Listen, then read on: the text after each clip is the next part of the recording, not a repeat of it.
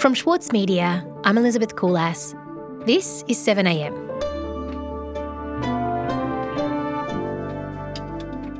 This election was shaped by two men with very different characters. One of them was defined by certainty and the other by his insecurities. Erik Jensen on how leadership interacts with uncertainty and what it means for the country.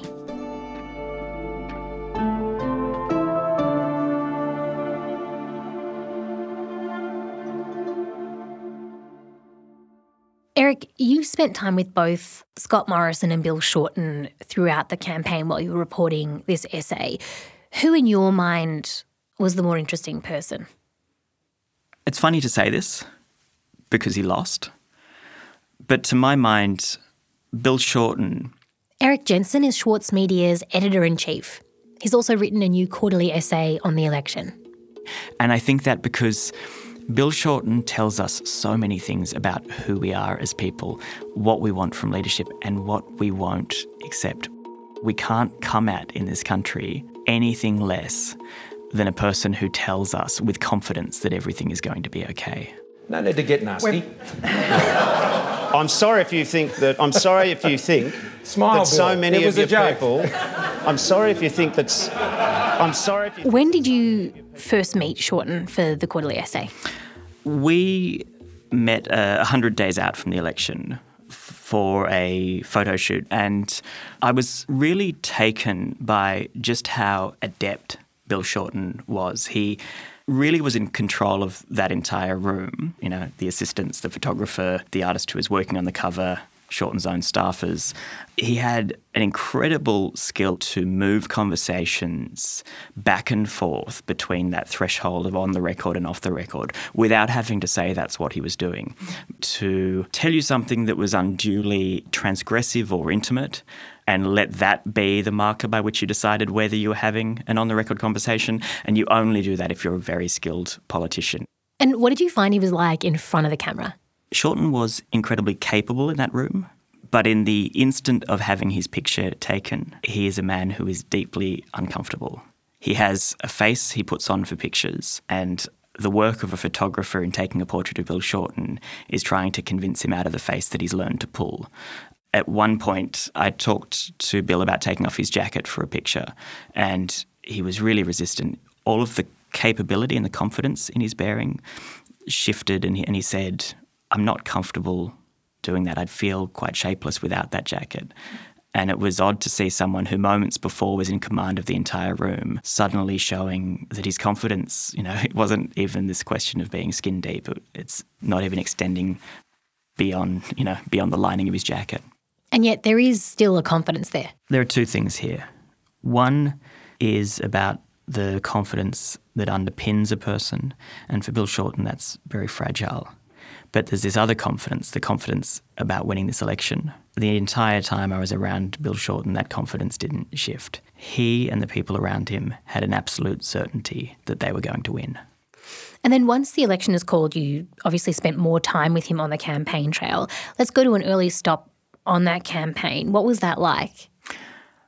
One of the first moments on the campaign was at the women's policy launch that Labor held in Victoria about 2 weeks into the campaign at a building in the CBD. We don't need to lobby him about equality and women's issues. He just gets it. It's my great pleasure today to introduce Bill Shorten. Shorten gets up to do his part of the policy announcement after Tanya Plibersek has laid out a lot of the mechanics of it. He runs through more of those mechanics. He also starts to tell a story about why policy around gender inequality and gendered violence means something to him. Words don't help children at night or their mother trying to negotiate the unpredictable moves of an angry man. I was following the script of his auto cue while he was doing this, and partway through, Bill Shorten left the auto cue and started to talk about this figure of the drunk man, the figure of the angry man. Is he drunk happy or is he drunk angry? Will he fall asleep at the table? Can I turn my music on in my room? Will it cause a fight? He started to tell the story of, the uncertainty that accompanies a child living in a house where you wait to see if your mother has switched on the light on the porch to decide whether or not it's safe to come home. Does my mother have to physically and literally protect me from the mood of the angry man? Words are not enough. Sitting in the front row was Bill Shorten's wife, Chloe Shorten. She was crying through parts of his speech. It was an incredible sense of truthfulness to what was being said. I had spoken to Bill Shorten about his own father. He was quite uncomfortable having those conversations. He wasn't certain how much he wanted to share. But he did tell me that his father was not a good father, that his father drank too much. I'm not suggesting that the angry drunk Bill Shorten described in that policy launch was his father. I'm certainly not suggesting that everything that he said was an analogy of his own childhood. I'd been struggling to reconcile the various and sometimes contradictory aspects of Bill Shorten's character, but in that moment I really started to understand that the great truth of Bill Shorten is that his character is not settled. The foundations on which everything is built are unstable. We'll be right back.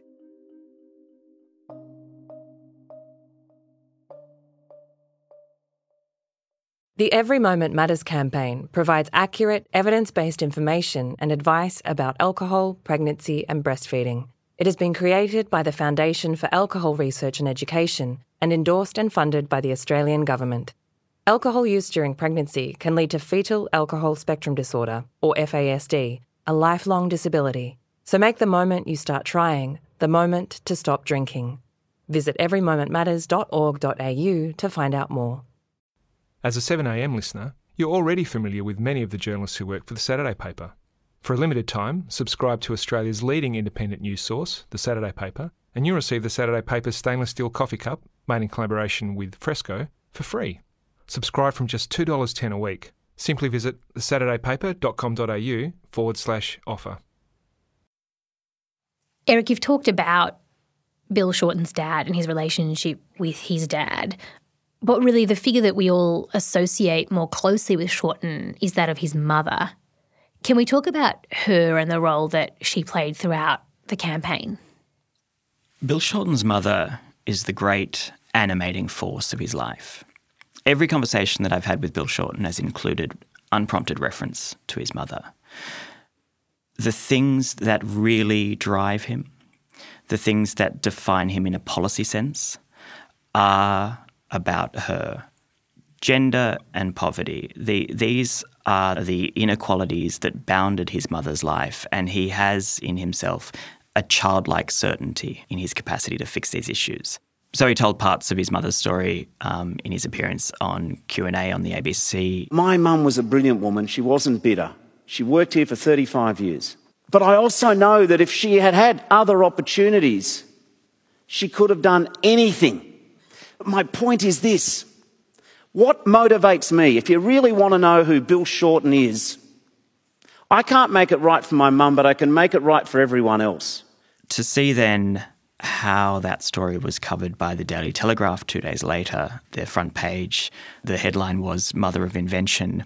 The piece was doubting of Shorten's truthfulness in telling his mother's story. He said that he told it in an incomplete way because he mentioned that she hadn't been able to go straight into studying law, but he failed to mention that she later went to the bar. The accusation being that he'd removed parts of her story to benefit his platform. The accusation being, and this is one that has followed Shorten his entire public life, that he's actually more privileged than he lets on, that he has this working class voice, but it's a put on, that, you know, his mum was a barrister and he went to Xavier College, and so really this is not the story of a boy who knows hardship.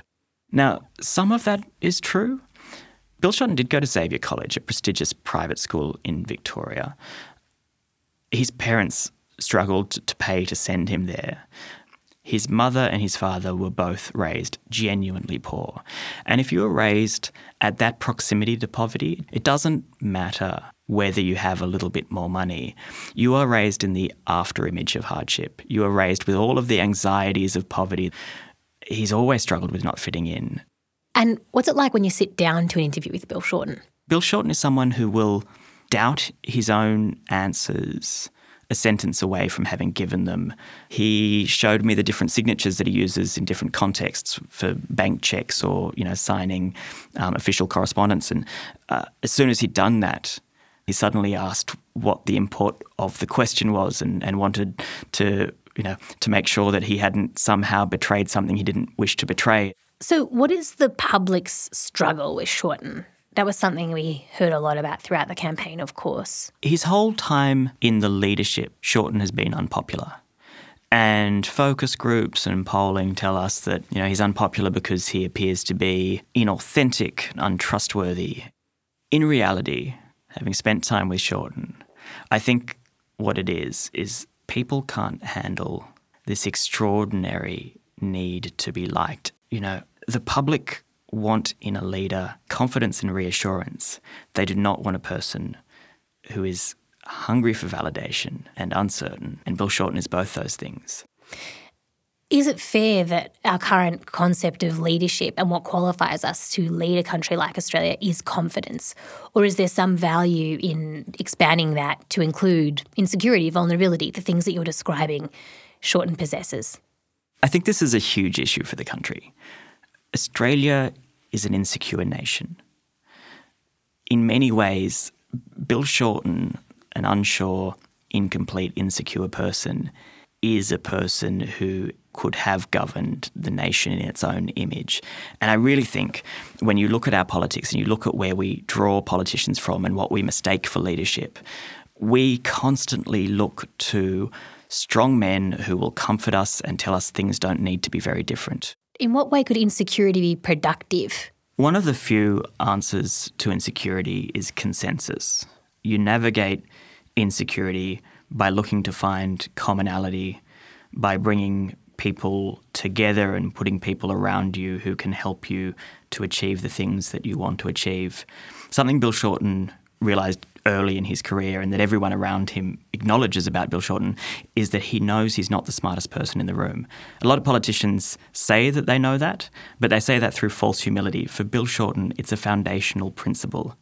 And once you stop thinking you're the smartest person in the room, you become much, much better at getting other people's ideas into action. And Eric, where is Scott Morrison on this spectrum of insecurity versus certainty? Spending time in the campaign watching Scott Morrison, what strikes you is that this is a man who is unfamiliar with doubt. Everything he does, every step that he takes is driven by great, great certainty. And that's not just Scott Morrison. That's people who we make Prime Minister. That's Paul Keating. That's Bob Hawke. That's John Howard. Each of them different men and shaped by different personalities, but none of them undermined by true insecurity. And what's wrong with that? What's the problem with that? I think to answer that question, we need to look at what drives ambition. Because to be Prime Minister, at the very least, you have to be ambitious. In the main, and the literature broadly agrees on this, ambition is driven by privilege or by insecurity. There are other factors, but these are two major drivers. And if we are discomforted by insecurity, then we will only draw our leaders from that pool of ambition that is shaped by privilege. And if we keep electing privileged ambition, we won't elect different kinds of people. And if we don't change the kinds of people we elect, the country won't change. Thanks for speaking with us, Eric. Thank you, Elizabeth.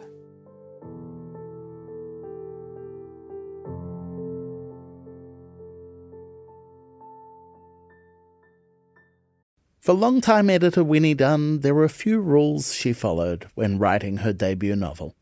I really don't subscribe to writing for the sake of, trauma dumping or getting your trauma out. That's what a therapist is for, please. Please go see a therapist. We're very pro-therapy on Read This. If that's what you're using writing for. I'm Michael Williams, and on this week's very therapeutic episode of Read This, I chat with Winnie Dunn. Listen wherever you get your podcasts. Elsewhere in the news, new figures contradict Home Affairs Minister Peter Dutton's warning of floodgates opening under the Medivac bill. Since the legislation was passed, only 31 asylum seekers have been brought to Australia for treatment, almost all approved by the government without the use of the panel of doctors that could compel the medical evacuations. Only 2 cases have been forced by the panel. And a class action of more than 400 pilots has been launched against Boeing over what is described as the unprecedented cover-up of the known design flaws in the American company's top-selling plane. The aircraft in question is a 737 MAX, the same model that crashed in Ethiopia last year, killing 157 people. This is 7am. I'm Elizabeth Coulas. See you Tuesday.